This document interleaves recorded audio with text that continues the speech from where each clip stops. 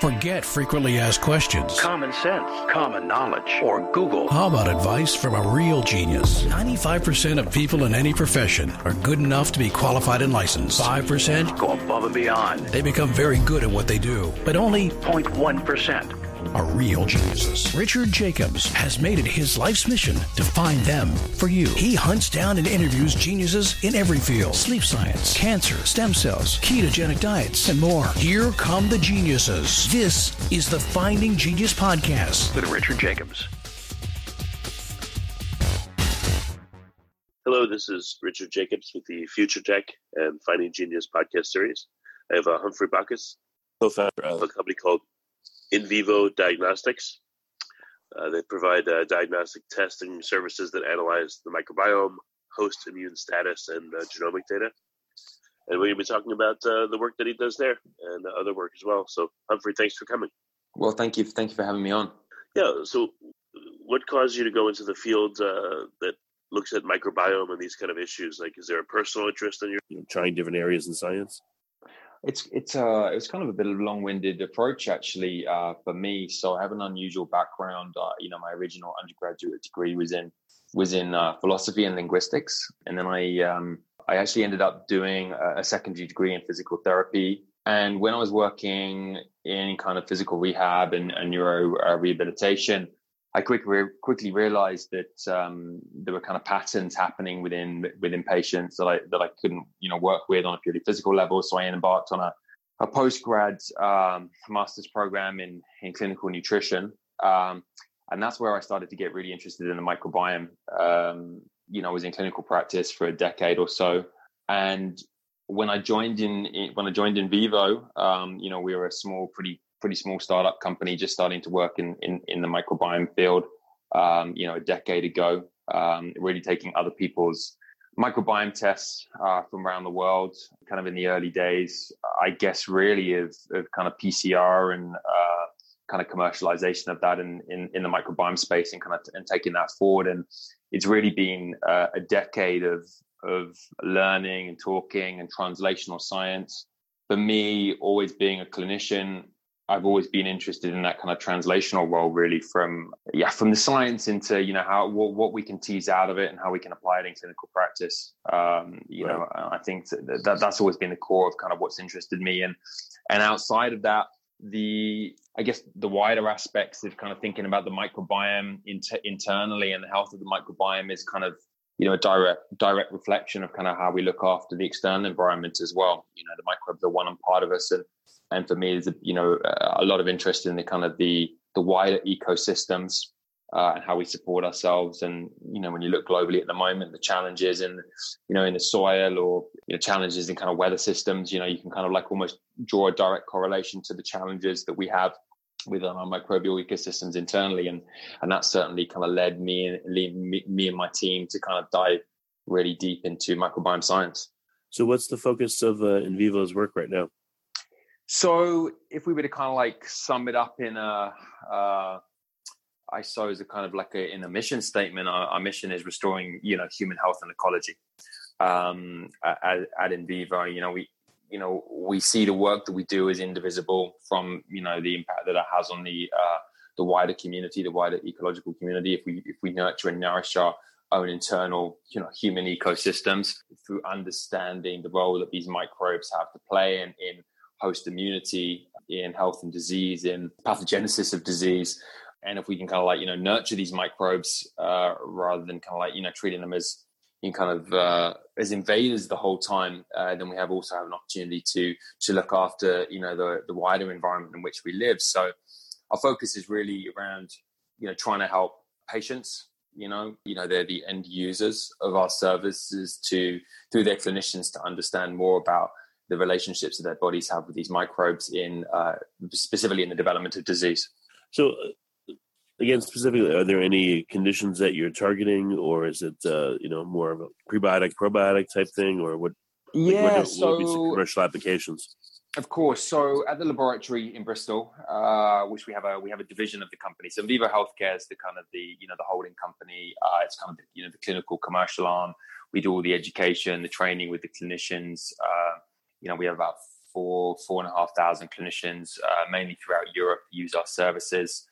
So we kind of provide the laboratory diagnostics, but the lab itself is a division. It's a separately run company, independent scientific advisory board, management structure, which is based out of Bristol. And we focus on 3 microbiomes currently at the moment. So the vaginal microbiome, the oral microbiome, which I know that you've chatted to one of my colleagues about, and the gastrointestinal microbiome.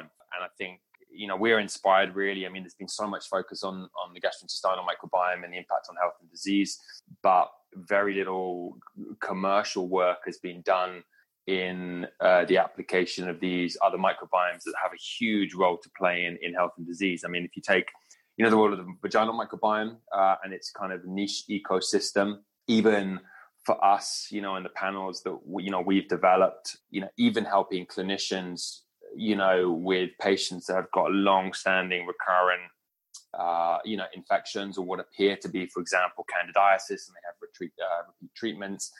For us, it's the ability to look at the microbes and the pattern and the context, and to be able to help clinicians realize that actually it's not a picture of candidiasis, it's a picture of bacterial vaginosis, or to see the proliferation of specific lactobacilli species and realize that it's cytolytic vaginosis. So it's kind of it's a tool really to the tools to kind of differentiate and help clinicians guide. I wonder whether the microbiome will ever be a diagnostic tool in itself, because it doesn't, exist separately from us.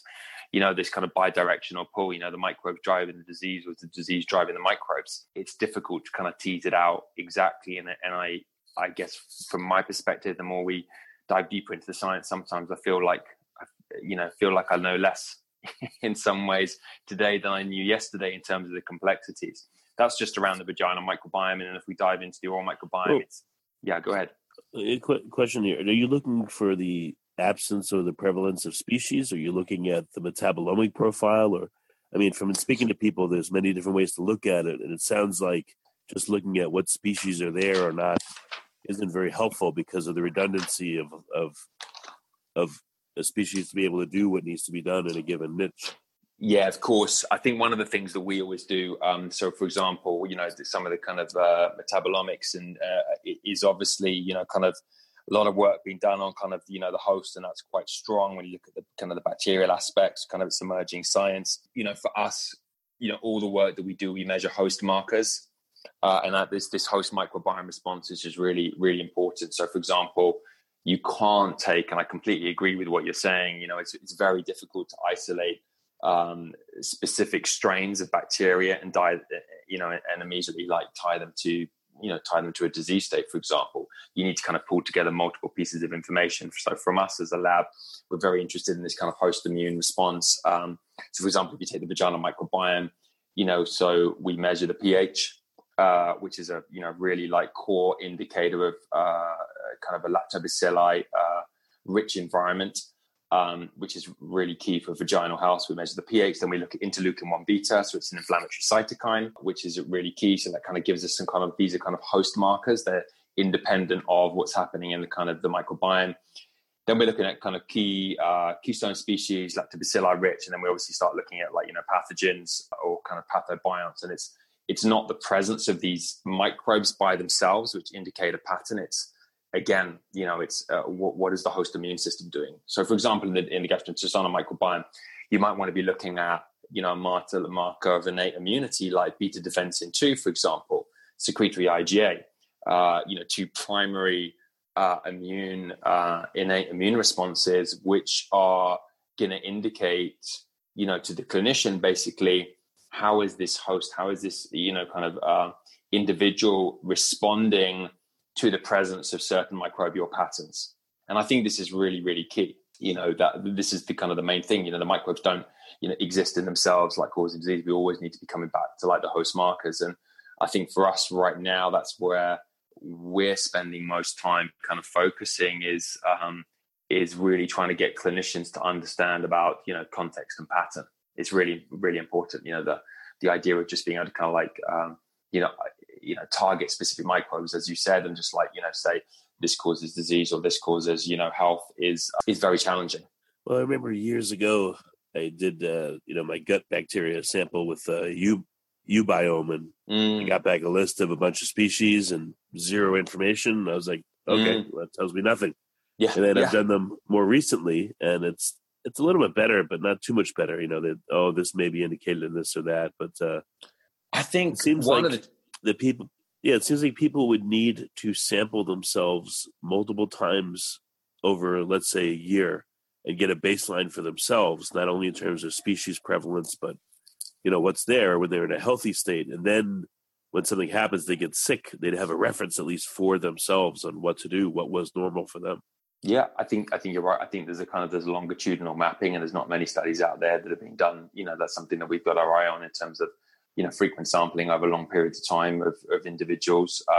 Certainly mapping disease progression, that's going to be incredibly important as well. Taking kind of even if you say take a patient with a familial history of colorectal cancer, for example, and then literally almost like mapping them every 3 months over a 20, 30, 40 year period. It's going to be really interesting to kind of see shifts and changes. But you only have to look at the influence of diet, whether or not you're choosing a ketogenic diet, a Mediterranean diet, high carbohydrate diet, FODMAP diet, to see kind of quite profound changes to microbial diversity.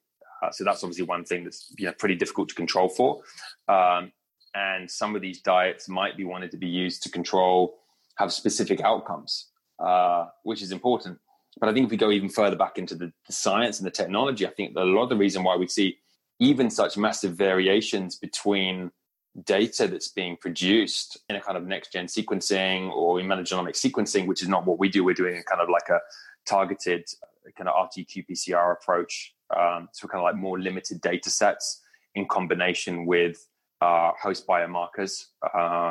So that's kind of our approach, basically, is that, when you're doing the kind of the NGS work, is a lot of it's down to, of course, you got to look at sample prep, extraction, temperature, storage, making sure that those are all consistent, between like different people that are testing. And then you might use, different platforms, so PacBio or Illumina. And then you might use the same, different libraries or the same libraries. But then the work is down to the pipeline. It's the bioinformatics. What do you exclude? What do you not exclude? How do you basically work out what's noise, what's not? And so you see widely varying data sets coming out, and then the challenge is, well, what do you do with it? As you've just said, I mean, it's a big challenge, unless and I think that it does require clinicians to really be well versed, well read, well supported to start kind of teasing out important information based on clinical history, based on clinical, data of the patient in front of them, to be able to actually make something of the data. Otherwise, it is just it's a data dump, and it is really, really challenging. And I sometimes worry about the forums that I sometimes see of, I guess, ill, sometimes desperate patients basically being able to kind of do some testing, and then they say, oh, what do I do? I've got really high levels of Citrobacter fruendii or Pseudomonas aeruginosa, and then they basically, searching through the internet, searching PubMed, find a single murine study on, specific botanical to kind of decrease, this, and then kind of assume if they just do that repeatedly, that basically somehow, their health is going to get better. And it's a kind of reductionist model, that kind of like, without kind of understanding a dynamic complexity that I suppose worries me most in the kind of this science kind of being in the public domain. Well, I mean, what would you imagine are the important factors to look at within someone's microbiome? Let's say, vaginally or in their intestines. I mean, well, as I said, I think one way I think about it, like I don't know if this is wrong. In one way, I think it's like a job center for microbes. In my gut, there's jobs to be done. There's things to be produced and consumed, and et cetera. So the microbes that show up there, like other microbes can do their job too, or that particular job. That's why there's redundancy. But I mean, like, how do you look at it? What's helpful for you to give a clearer picture of what's actually going on? I think we always start with the host markers, so whenever we report, that's really important for us. So the first thing you see is kind of like, how is that, let's not focus immediately on the microbes, let's focus on the kind of the host response. So if you look at the vaginal microbiome test with us, first marker, pH, basically, simple, basically, it's saying, kind of how acidic the environment is. We know that's kind of one of the kind of key predictors. Patient history, of course, you can't look at a result without hearing someone's history and how they're presenting. It's complete, it's a unique, pattern. You've got, that's the end of the day. Patient is not a test result. An individual is not a test result. So it's always context and pattern dependent. Then we look at things like immune, like inflammation markers. So on the vaginal microbiome panel, we look at interleukin-1 beta. Then on the GI, as I said, we look at host innate immune markers. So, are there any elevations of calprotectin? Digestive function, digestive enzymes, pancreatic elastase. That kind of almost gives you the kind of the soup in which the bacteria are swimming. What is the kind of the foundational kind of health of the host in terms of gastrointestinal function, inflammation, innate immune system, because that's what the microbes are communicating with. They're constantly, there's this kind of host immune gut interface, and so that's from our perspective, the role of the kind of keystone species or the commensal bacteria, kind of short chain fatty acid producers, or those that regulate immune function or digesting certain kind of starches and fibers. So you kind of start top level and you work your way down, rather than kind of working from pathogens up. And I think that's kind of how we see the data. Start with the kind of foundational aspects. Look at the host. Work your way down, basically look at, the kind of foundational species. So in the vaginal microbiome, you're looking at, specifically 4 predominant lactobacilli species, the different kind of community state types, which is still a kind of like a working theory, but looking at the kind of the dominance of certain species, for example, but you have to understand the pattern, for example. So in cytolytic vaginosis, for example, yes, dominance of lactobacilli is really, really good, but too much is bad. And so there's this, it's a balance. You talk about like jobs to be done, but then too many jobs can be done. So, things can swing the other way. What about the saying that something's a pathogen? Like in C. difficile, like in the gut, it seems to always be present, at least in small amounts. But when it becomes predominant, now it's a pathogen. But is anything a pathogen? Or are there things that are just always there, just in low predominance, and when the balance gets out and they rise, then now they're suddenly a pathogen? I think it's very difficult to see, and I come back to, as I said, I come from a practicing clinician background, and not from a kind of allopathic medical background, working kind of more kind of physical medicine realm. But when I look at, I speak to all our, scientific advisory board and our lab director and, our medical team. And I think, in most cases, pathogenicity is a contextual state. So, what makes one microbe doesn't always make one, the same, like if you take one microbe or the presence of C. diff toxins, for example, again, you've got to go back and look at how the host is responding. If you see, for example, elevations of, cancer marker CA125, for example, something like that, you're immediately saying that someone's got cancer. No, you have to investigate, you have to kind of see it, for example. So I think it's, there's, we're diving an awful lot deeper into realizing that, as you said, like just the presence of something. I think that's where we have to be very careful with the way that we report on microbes, particularly in the public domain, because I think kind of people can then worry without having the contextual state or, the horrors of Google, of just being, like any, people type in basically, any microbe that they find kind of elevated without understanding the contextual state. And I guess that's for us again, where you start looking at, if you just start looking at microbiome data on its own, out of the context of both presentation and some other kind of confirmatory host markers, like immune response, like inflammation, then it doesn't put context to what's happening with the microbes. So I kind of agree with, sort of concur with your kind of question. I think it's a challenge, There are some microbes, some pathogens, for example, in most cases, in most individuals, there will be pathogenicity, but not in everyone. That's a challenge at the end of the day. That's why, just doing kind of blanket screens and saying, okay, right, well, we can see this microbe, I don't know, let's say you see small amounts of Fusobacterium nucleatum, for example, and then you go, okay, right, well, there's some research that says, the presence of that in the gut basically is, strongly correlated to development of colorectal cancer. that patient has colorectal cancer. We just can't do that. Have you seen interactions of, or let's say our gut bacteria or any of our bacteria with our host cells, like bacteria to cell direct somehow contact, or is it just that, our cells will release things externally and then the bacteria will pick them up and vice versa? Like, how intimate do you know is the contact between our constituent bacteria and our cells? I mean, there's a myriad of different ways in terms of bacteria communicating with ourselves and our immune system, and it's constantly communicating. It's interesting. So, one of our scientific advisory board, and we were chatting not so long ago, and someone called Dr. Javier Ochoa Reperez from Eastern Washington State University, and he was saying if I was to sum up my last 15 years in microbiome research, it would be interleukin 10. That's what it's a signaling, interleukin, host immune response marker. And, it was interesting, for me to hear, because again, it's this kind of host immune interaction, signaling, and it's bidirectional. So, our cells are communicating back to the microbiome, and the microbiome is directing to the cells, signaling, hey, this is what's going on in the outside world. This is what I'm exposed to. This is how I need to respond. So it's kind of infinite almost in its complexity. And I just don't think we've fathomed, and I wonder where it's going really. I mean, I find it highly exciting, but also I think that the kind of the depth and the complexity, you talk about some of the kind of the early stuff is kind of where are we going with metabolomics and things like that. I mean, I think is definitely a kind of a future frontier. But again, just from taking it out of research, I think always the challenge is how do you apply it in clinical practice?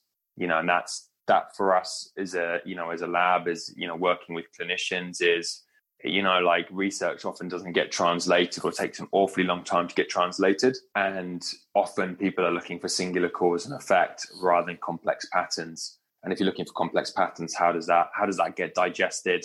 I don't know if it's I'm pretty sure it's the same in the USA right now, but we have a political system which is pretty swung on just kind of the left and the right, and everything kind of gets brought down to kind of 3-word slogans, and no one seems to kind of be celebrating kind of inherent complexity, and the multitudes of different ways to kind of think about things.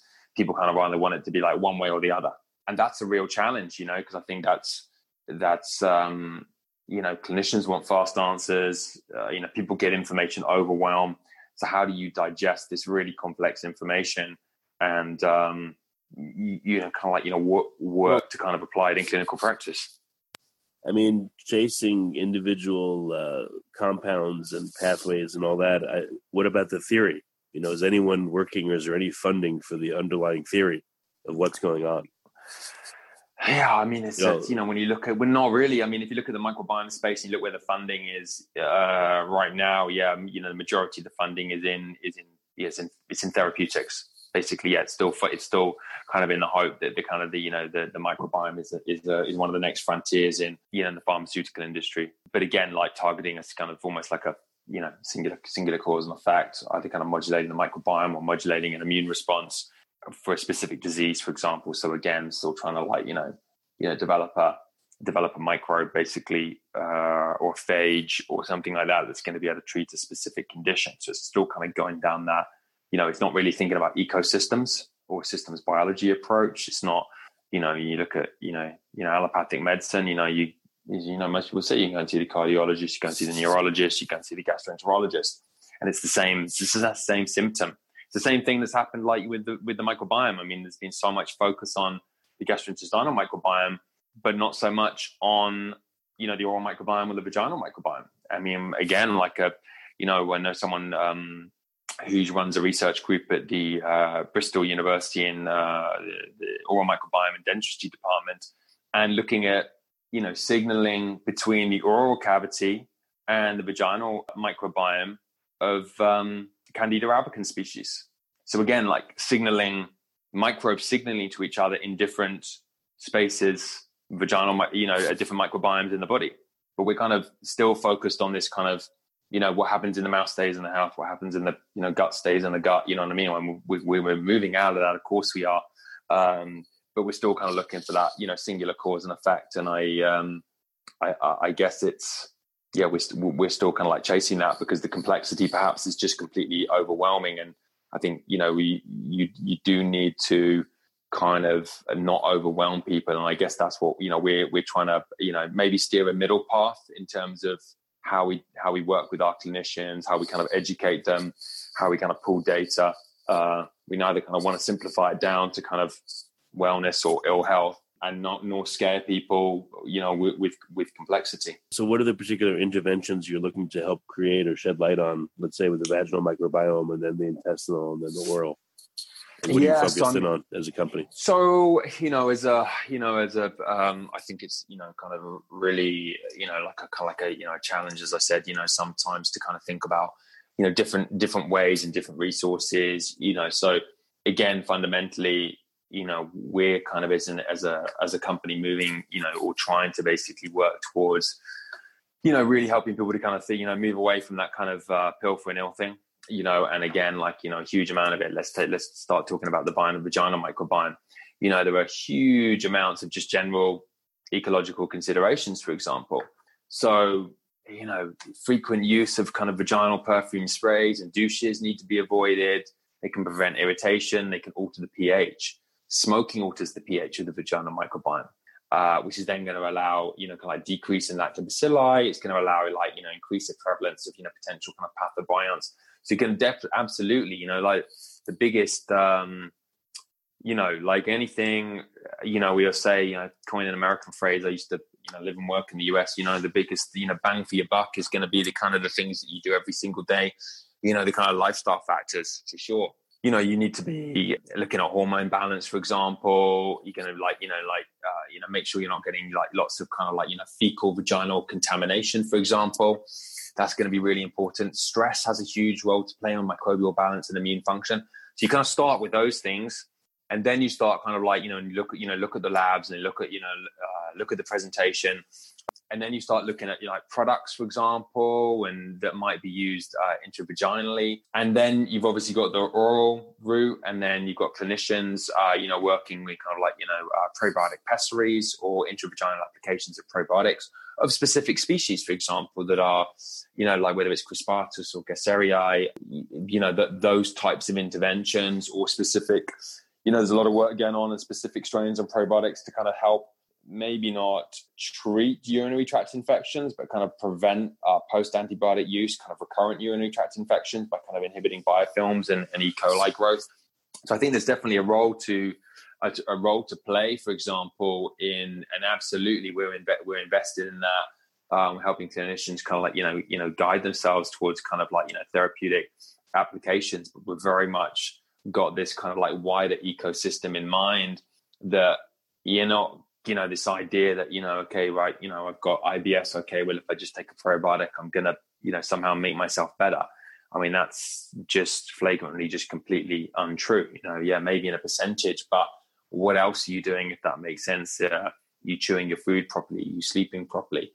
Are you making sure you got like nice fasting in between meals? You got to cover these kind of like big ground and bases, and that's where it comes in. And I kind of talk also about, when you're doing the testing, doing the diagnostics, it's like, let's look at some like key host markers, pH, interleukin-1 beta, key lactobacilli species, and let's put that in context with like the lifestyle and the environment, and then you kind of start to build up a picture. So I think that's, and of course, there's the role, for example, for things like BV, you've got common pharmaceuticals, metronidazole, things like that, or intravaginal applications again. But then, do you just do that and then just go back to square one, for example, or you do look at the underlying causes? For example, why is someone having repeat bacterial vaginosis? What else is kind of going on? It didn't just suddenly appear from nowhere. And I think that's kind of where we come in, is we're really trying to kind of empower or help clinicians empower their patients to kind of understand that their body is this complex ecosystem that needs to be nourished. And, there's the wonderful Professor Martin Blazer, I think from NYU, who says we need to treat our bodies more like gardens and less like battlefields. And I kind of think that sums it up, really. I think, we often, see the body as something that just needs to be treated almost like a machine, that something needs to be treated rather than something that needs to be nurtured. I think that's, absolutely the essence of kind of where we are, both at Invivo Healthcare and our lab, Philo Bioscience, and all the work that we do within the microbiome at the laboratory. So what do you think there's going to be clarity on, or maybe a short-term breakthrough in the next year or so with your work in particular? Or is it going to be much longer term? I think it's going to be much longer term. For us, we're in development of, we've started, we want to do some work in, we're already doing some kind of some work on the urinary microbiome, so that, we can start to kind of see, pitch and kind of research projects between the vagina and urinary, particularly recurrent urinary tract infections. I think, there's it's really important to kind of understand which specific microbes are involved, and sometimes there's some kind of more unusual ones involved. And then when it comes to the vaginal microbiome and fertility, infertility, recurrent miscarriage, this area, IVF treatment outcomes, this is a huge area of interest for us, and we're seeing some really great data, some really great interventions, and some kind of success stories from clinicians specifically working in the kind of female fertility space. I think this really excites us as a company. Again, it's a kind of an area that hasn't really been explored massively. And then also kind of coupling into that as well, and this has been led by some of our scientific advisory board team and this won't be commercially, but certainly from a research perspective, kind of starting to look at some dynamics of the semen microbiome and the role that has to play potentially. There's a dance between, obviously the semen has a huge, interaction with the vaginal microbiome. So obviously we're starting to, look at those patterns of basically what happens between partners, potentially in kind of cases of infertility or recurrent miscarriage, for example. There's obviously an interaction there that happens all the time. So we're definitely kind of looking at, the oral microbiome and the gut microbiome.